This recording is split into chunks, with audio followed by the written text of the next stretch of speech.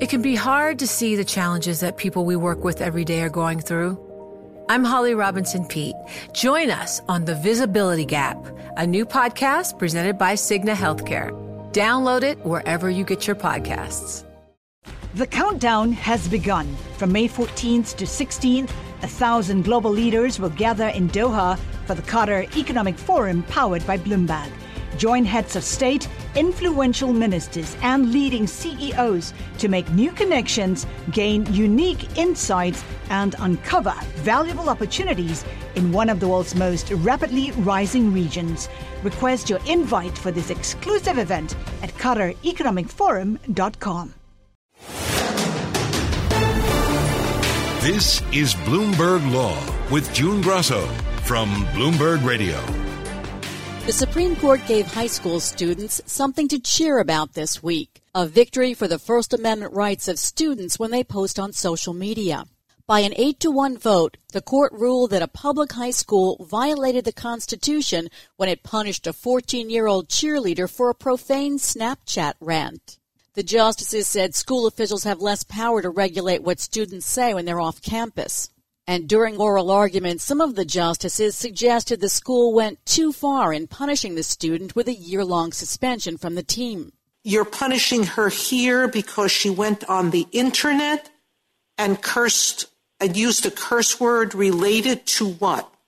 To her unhappiness with the school and cheering, right? She's competitive. She cares. She blew off steam like millions of other kids have when they're disappointed about being cut from the high school team or not being in the starting lineup. The rather narrow decision was written by Justice Stephen Breyer, who had expressed concern about a broad ruling by the court. I'm frightened to death of writing a standard. Joining me is First Amendment expert Eugene Volokh, a professor at UCLA Law School. So, Eugene, how much of a win is this for student speech? Considerable. Probably not complete, but considerable. The Supreme Court didn't announce a clear rule that says off-campus speech is categorically protected, or even off-campus speech is categorically protected unless it's, say, a true threat of violence or something like that. Nonetheless, the court made clear that generally speaking, off-campus political and religious speech is protected, even if it might cause some tension or some disruption on campus. And it defined political speech quite broadly.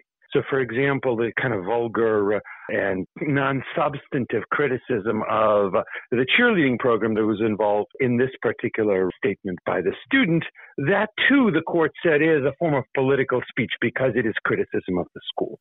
So that's quite a significant form of protection. And I expect that in a lot of off-campus speech cases, this case is going to be dispositive to the point that perhaps there won't even need to be any litigation.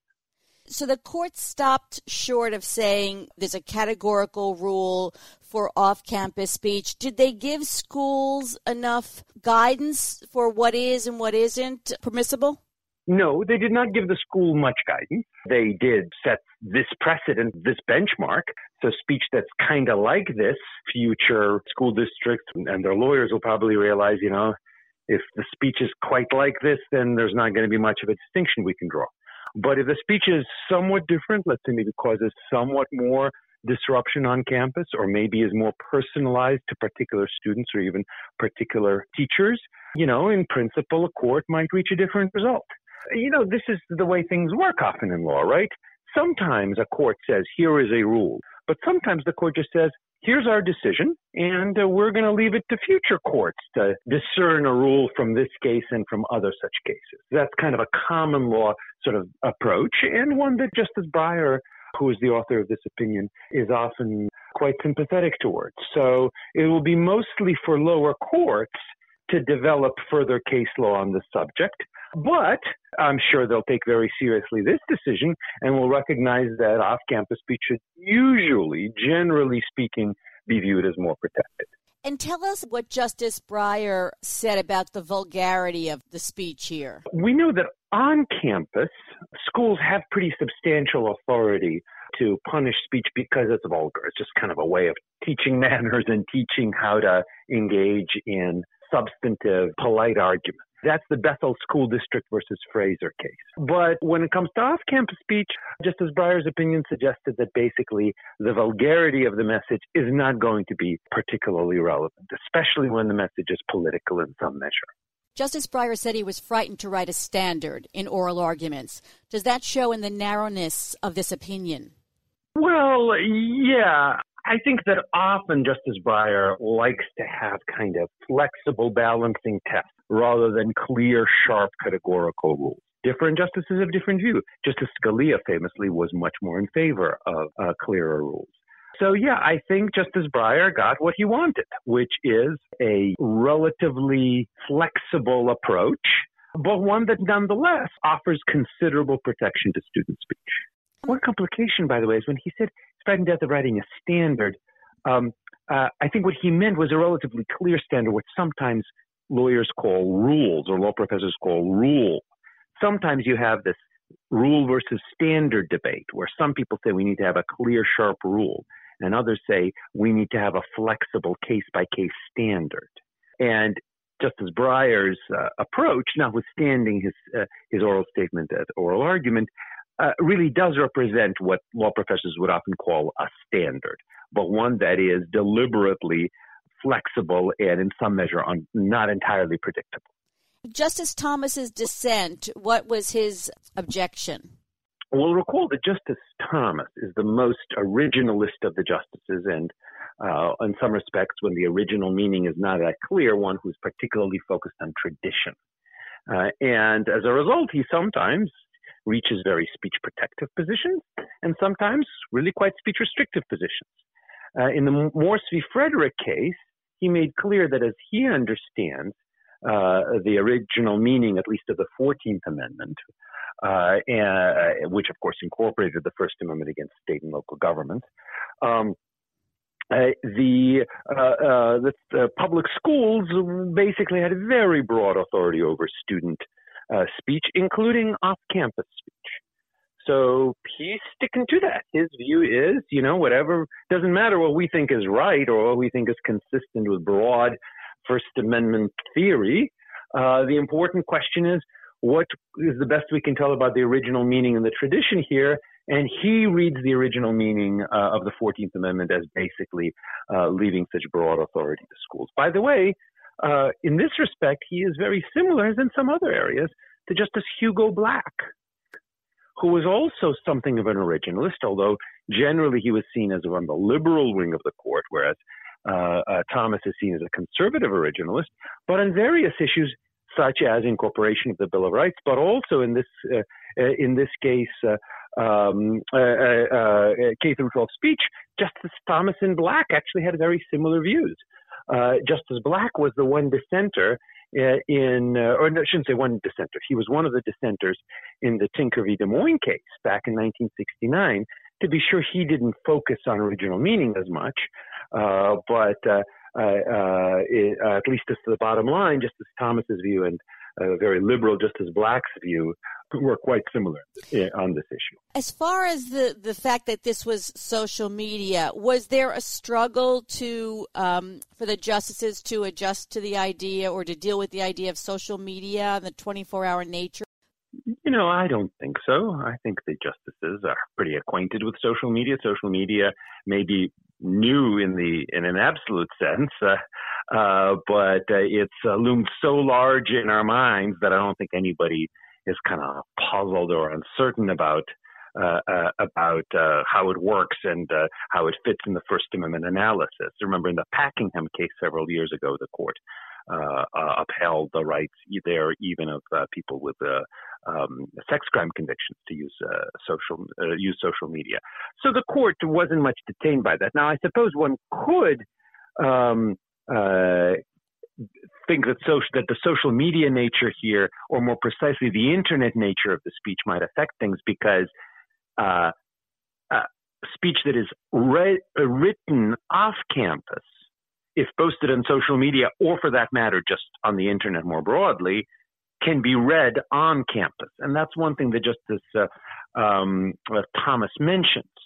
that because off-campus speech made through social media can be received on campus, it often will have a greater proximate tendency to harm the school environment than will an off-campus in-person conversation. So there is some element to the social media or the internet nature of the speech that affects matters slightly, but the bottom line was that the court didn't treat this any differently than if she had been giving a political speech at a rally, or if she had been preaching a lay sermon. Not that presumably she would have the same topic or the same choice of words, but on some religious topic in a church. So now lower courts are going to have to grapple with this flexible approach. And I do think lower courts are going to be seeing a lot of these cases. And some of them, I think, are going to involve, I hate to use the term bullying because it's so ill-defined. It seems like it's clear, but it's ill-defined. And by the way, Justice Alito mentioned one of the problems with attempts to restrict harassment and bullying is precisely that they're such ill-defined terms and it's not clear whether they match up with any First Amendment exception. But there presumably would be some cases where there is basically personal cruelty posted online about fellow classmates. Another example might be what if there's something that is personally insulting to a teacher, and perhaps on a less substantive point, or let's say insulting to the teacher but calling the teacher ugly or spreading rumors about their sex life with other adults or something like that. So that might be a question that will arise. Plus also, there are going to be lots of cases that involve on-campus speech. It's not like on-campus speech is entirely unprotected. And much of the reasoning of the court suggests that indeed the Tinker standard needs to be often read in a speech protective way, even on campus. So you may recall some years ago, there was this case called Dariano from the Ninth Circuit, which involved students who were wearing American flag T-shirts. And this was on Cinco de Mayo, and the Mexican-American students viewed that as insulting, sort of threatened that there might be some fights as a result. The school said, you can't wear American flag gear on Cinco de Mayo to an American school. This led to a sharp split between judges on the Ninth Circuit, although the Ninth Circuit upheld the restriction on the wearing of American flag gear, but is a classic example of what outside of school would be called a heckler's veto, where speech is suppressed simply because some viewers are offended and threatened to react violently or disruptively. So that kind of issue is going to keep coming up, and it's not clear how it'll come out. It's not like this case will affect it that much, but the broader speech cases will continue to involve a lot of on-campus speech as well as off-campus. So now, were you surprised that this was 8-1? It was hard to tell from oral argument just how the breakdown would happen, in part because it was hard to tell from oral argument just how broad or narrow the rule would be. So I don't think that this is entirely predictable, but neither was it entirely surprising either. I do think that people who listened to oral arguments saw that there was a good deal of unease on the justice's part with the government having basically 24/7 control over tens of millions of public school students. So some degree of protection for that kind of off-campus speech, some extra protection beyond what's offered for on-campus speech, I think seemed pretty likely. And then I think one reason it was 8-1 was precisely because it was a relatively minimalist decision. There might not have been 8 votes, or perhaps not even 5 votes for a more categorical rule. Has there been a definable trend in school speech cases since the landmark Tinker case that allowed students to wear black armbands to protest the Vietnam War? Conventionally, this is seen as the 5th major student speech case since Tinker, so that's in over 50 years. So the Tinker case was viewed as expanding free speech rights because before Tinker, it wasn't clear that students have any free speech rights with regard to their schools. Then in the Fraser case, the court said, well, but it doesn't apply to vulgarity, on-campus vulgarity. And then the Kuhlmeyer case, the court said, well, it doesn't apply to student newspapers that are run by the school because that's really the school's speech and not just the student's speech. And then in the Morse v. Frederick case, the court said, well, it doesn't apply to speech that without making any political or religious statement seems to advocate the use of drugs because that's particularly dangerous in a school environment. So those 3 cases, you might view them as cutting back in some measure on student speech rights or perhaps defining student speech rights in a relatively narrow way. Now, this case comes around, and this case does offer protection for student speech rights. So as in many areas, some cases come out one way, some cases come out the other. Finally, you wrote an amicus brief in this case. How on target were you? Well, our brief urged the same result, urged that off-campus speech be viewed as pretty broadly protected, and it stressed the danger of allowing schools essentially 24/7 control over student speech, and that is indeed the view the court took. On the other hand, what we were arguing for was actually a more categorical approach. We thought that there would be more reliable protection for student speech, and for that matter, more reliable protection for school discretion. If the court were to say, look, we're going to say such speech is categorically protected off campus, subject perhaps to some categorical exceptions for things like personal cruelty or threats and the like. But, we wanted a more rule-based approach. That's not what the majority settled on. As always, thanks so much, Eugene. That's Professor Eugene Volokh of UCLA Law School. Join Bloomberg in San Francisco or virtually on May 7th for The Future Investor, Data-Powered Transformations. This 2024 event series will examine how data is not only playing a pivotal role in investment decisions, but serves as a driving force behind the construction of innovative, investable enterprises. This series is proudly sponsored by Invesco QQQ. Register at BloombergLive.com/futureinvestor/radio.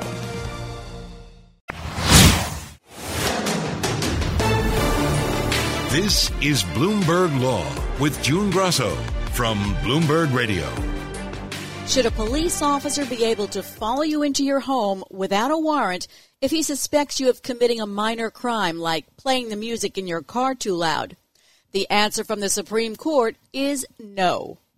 The majority opinion written by Justice Elena Kagan balanced law enforcement interests against the sanctity of the home, something she talked about during the oral arguments. If you look at our Fourth Amendment cases, you read them as a group over and over and over, they all talk about the home as the sacrosanct place, the place of greatest protection. Everything else is compared to that and found not to be quite the thing that the Fourth Amendment protects. Joining me is former federal prosecutor George Newhouse of Richards Carrington. Let's start with the basics. What does this decision stand for? Well, the decision actually stands for the fact that the exigent circumstances exception to the search warrant requirement is limited to basically felonies. The court ruled there's not a categorical exception. It's going to be determined on a case-by-case basis. So the decision really is yet one more attempt to narrow and specify the circumstances under which the police can enter a home without a warrant. Tell us about the defendant in this case. He was suspected of playing loud music in his car and honking his horn for no reason because there was no one around. And that struck the California Highway Patrolman in Sonoma County as suspicious, as well it might.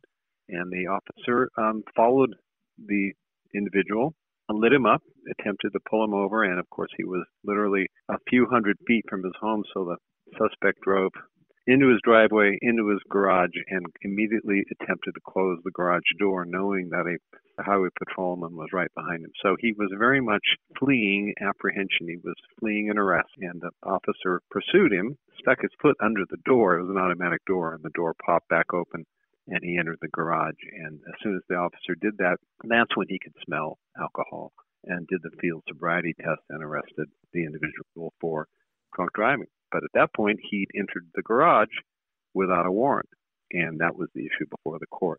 Is that circumstance, a fleeing suspect, is that automatically an exception to the warrant requirement? And the court 9-0 held it's not. But are there circumstances where misdemeanor hot pursuit does entitle an officer to go into a home? Yes, the court unequivocally, both Justice Kagan's majority opinion and Chief Justice Roberts' concurring but really dissenting opinion, both say that there are circumstances under which a fleeing misdemeanant, someone who's committed a misdemeanor, not a felony, a less serious offense, the police will be justified in chasing that person into the home, which, as we all know, is the place where we get the highest protection under the Fourth Amendment. A man's home is his castle. So the court clearly says it can, in some cases, occur, but the majority is not inclined to make a categorical rule. They're saying to the police, it's going to be on a case-by-case basis, and we'll determine each case as it comes before us. And the problem with that, of course, is it doesn't give the police any true guidance. Police like to have what we call bright lines. They like to be told if you initiate a traffic stop or you're trying to arrest a person in public and the person flees in the private property, you may pursue. And that was, of course, what the appellant was arguing. The court rejected it, said, nope, it's not going to be automatic. It's going to be determined on a case-by-case basis. You mentioned the concurrence by Chief Justice John Roberts, joined by Justice Samuel Alito, and really, it was more like a dissent. Well, it's an interesting opinion because, as you correctly point out, it reads like a dissent. It's very critical of the majority's refusal to endorse the officer's actions, which the Chief Justice seemed to feel were reasonable. Remember, the touchstone of legality, police action under the Fourth Amendment, is reasonableness. If the police are acting reasonably, they legitimately have no alternative, probably no time to get a warrant, then they don't need a warrant. They can act to protect people's lives and do effective law enforcement. But the Chief Justice was concerned that the court was basically excluding a whole area of legitimate law enforcement and that it was going to make it very difficult for the police to do their job because the Chief Justice has clearly, from his opinion, he has a tremendous amount of concern, and he's concerned that police be given sufficient flexibility so they can do their jobs in the field. His opinion set out some circumstances under which basically a hypothetical, as he did in the last case that we described involving the seizure of the guns from the house. The Chief Justice set out, it was interesting hypothetical. He said, suppose a policeman sees a suspect he believes is committing a crime. He's not sure, by the way, whether it's a misdemeanor or a felony. And then one of the things that the majority opinion does is to draw this clear line between felonies and misdemeanors and pointing out that misdemeanors are less serious, which they're less serious, and they are multiple numbers. The Chief Justice was pointing out, well, sometimes when the police are trying to arrest someone for committing a crime before them, they don't know whether they've committed a felony or a misdemeanor or how the DA is going to charge it. They only know that that person is a suspect and probable cause to believe that a crime has occurred. And the hypothetical was the police officer pulls up to the front of a yard and he sees an adult assaulting juvenile. That would be probably a misdemeanor. And he jumps out of his car, and the suspect, seeing the police officer, and now, of course, having read the latest Supreme Court opinion, knows that he can flee because it's only a misdemeanor. And he takes off and he jumps over a fence on the property that is his. And at that point, he says to the cop, go away, I'm going inside, and I'm not letting you in. And the Chief Justice's opinion said, under those circumstances, with today's opinion, that's all the police officer can do. I mean, he can go, I suppose, and try to get a warrant, but at that point, where's the suspect going to be? And he may, in fact, not stay in the house. He might flee the house. So it handcuffs the police, this opinion. George, let's look at our own hypothetical to see how this decision might play out on the ground. Let's say it's a drunk driving case. By the time the officer gets the warrant, there may not be evidence of drunk driving anymore. An excellent point. Exactly right. The evidence in a drunk driving case is resident in the individual's body. That's alcohol that's being dissipated at a certain rate. And if the police have to wait 2 hours and in the middle of the night, even in large urban centers, it can take a long time to get a warrant. Chief Justice Roberts covered that point as well. And at that point, the evidence may be gone and you may not be able to successfully arrest and prosecute the person for drunk driving. So that's yet another example, although a few years ago, the Supreme Court actually did reject that rationale in holding that when someone was arrested for drunk driving, they needed to get a warrant before they pulled the blood from the suspect if the suspect did not agree to have the blood drawn. What was the point of, they said it during the oral arguments, I think it was Alito, hot pursuit has to be hot and it has to be a pursuit? This whole notion of hot pursuit as opposed to lukewarm pursuit, what does that really mean? Are we grading the severity of the crime and we're saying, well, if it's a misdemeanor and it's a trivial offense, and some misdemeanors, and the court listed some details, cutting a plant on public land without an appropriate permit is a misdemeanor. And if you simply walked away instead of running, would that be hot pursuit or lukewarm pursuit? No, these are blurry lines that police are going to have a hard time discerning. The short answer is, when the police have probable cause to stop and arrest someone or cite them, and they are acting within their lawful authority, and they say to the person, stop, sir, or they do the traffic lights, before this case, that person had to stop. And in California, if that person continues on, they flee, whether they're walking, running, or they jump in a hot air balloon. that's fleeing, and this would justifiably be within their rights to stop that individual. And before this case, would probably be justified in going into their house to arrest them, but not now. Justice Kavanaugh, in his concurrence, basically said there's not that much difference between what Justice Kagan wrote and what Chief Justice Roberts wrote. What did he mean? Because it seems like there is a difference. Well, it's an interesting point that Justice Kavanaugh is making, because what he's really saying is when all this boils down and distills to its essence, which is to say an objective, was the police behavior objectively reasonable? In most cases, he's suggesting, and he may be right, the police are going to be justified in entering the house to effect the arrest if there are a whole list of other factors present. Remember, exigent circumstances up to now included preventing evidence from being destroyed, capturing a fleeing felon who presents a danger to the community. So there were lists of things in the case law that police could do. And Justice Kavanaugh is saying when the case-by-case approach, which is articulated by Justice Kagan in her majority opinion, when that's fleshed out at the end of the day, it's going to be the same result as the Chief Justice suggesting that the police action will be legitimate. But here's the problem. The police aren't going to know when they take that action at the time whether ultimately, when the courts second-guess their behavior, it's legal or not.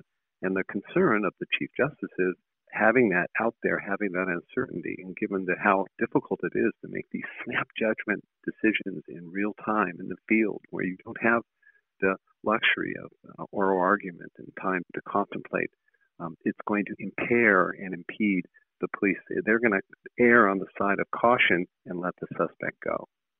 So in future cases, how do you think the lower courts are going to handle this? Do you think that there's enough guidance for them in the majority decision? No, I agree with the Chief Justice. I think the point that he's making is a very good one, which is we really do need a bright line test here. We need more guidance. We need it clear that drawing the line between a felony and a misdemeanor is not really relevant. If the police are acting in a lawful fashion, enforcing the law, it shouldn't matter whether it's a traffic law they're enforcing or the suspect is believed to have committed a violent felony or a robbery. And they should be authorized to act, and we should be erring on the side of the police, which is what the Chief Justice is suggesting. Justice Kagan is suggesting, no, they need to stop. They can't go into that house. That house is sacrosanct. So this only applies to police chasing a suspect into a home? Well, two things. First, it really only applies when they're going into the home, because that's the highest level of Fourth Amendment protection. And the second thing is it isn't really going to alter the fleeing felon rule previously. Most of these police chases where they're chasing the suspect, the person is believed to have committed a felony, and that really was a categorical approach. It didn't matter what the felony was. If you had probable cause and you're trying to arrest someone for committing a felony, that was exigent circumstances categorically, and that question was decided. The irony of this decision is that almost throws some of those pursuits into doubt as well, because the courts are going to look at all the other circumstances. Well, this was a felony, but this person was a white-collar, maybe a person was a white-collar offender, okay? Businessman, and he's not posing a danger to society. So I suspect that as the courts grapple with applying this decision in real-life circumstances, it's going to cause a lot of trouble, and there's going to be greater uncertainty. And uncertainty in law enforcement is a bad thing. We want policemen and agents to have guidance from the court so they know what their behavior should be to be lawful under the circumstances. And that's the problem with the opinion.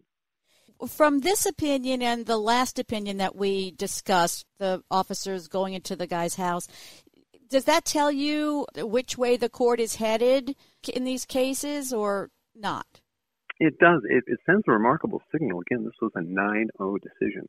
The court is making every effort to be unanimous, even when, ironically, as in this case, they really weren't. But I think it's showing that the court is really taking the Fourth Amendment very seriously and trying to give the greatest protection for individuals who, once they get in their house, that's safe ground. absent a warrant. And the court is sending that signal that we're going to look at any incursions into the castle with great scrutiny and be forewarned. Thanks for being on the show, George. That's former federal prosecutor George Newhouse of Richards Carrington. And that's it for this edition of the Bloomberg Law Show. Remember, you can always get the latest legal news on our Bloomberg Law podcast. You can find them on Apple Podcasts, Spotify, and at www.bloomberg.com/podcast/law. I'm June Grosso, and you're listening to Bloomberg. The countdown has begun. From May 14th to 16th, 1,000 global leaders will gather in Doha for the Qatar Economic Forum powered by Bloomberg. Join heads of state, influential ministers, and leading CEOs to make new connections, gain unique insights, and uncover valuable opportunities in one of the world's most rapidly rising regions. Request your invite for this exclusive event at QatarEconomicForum.com.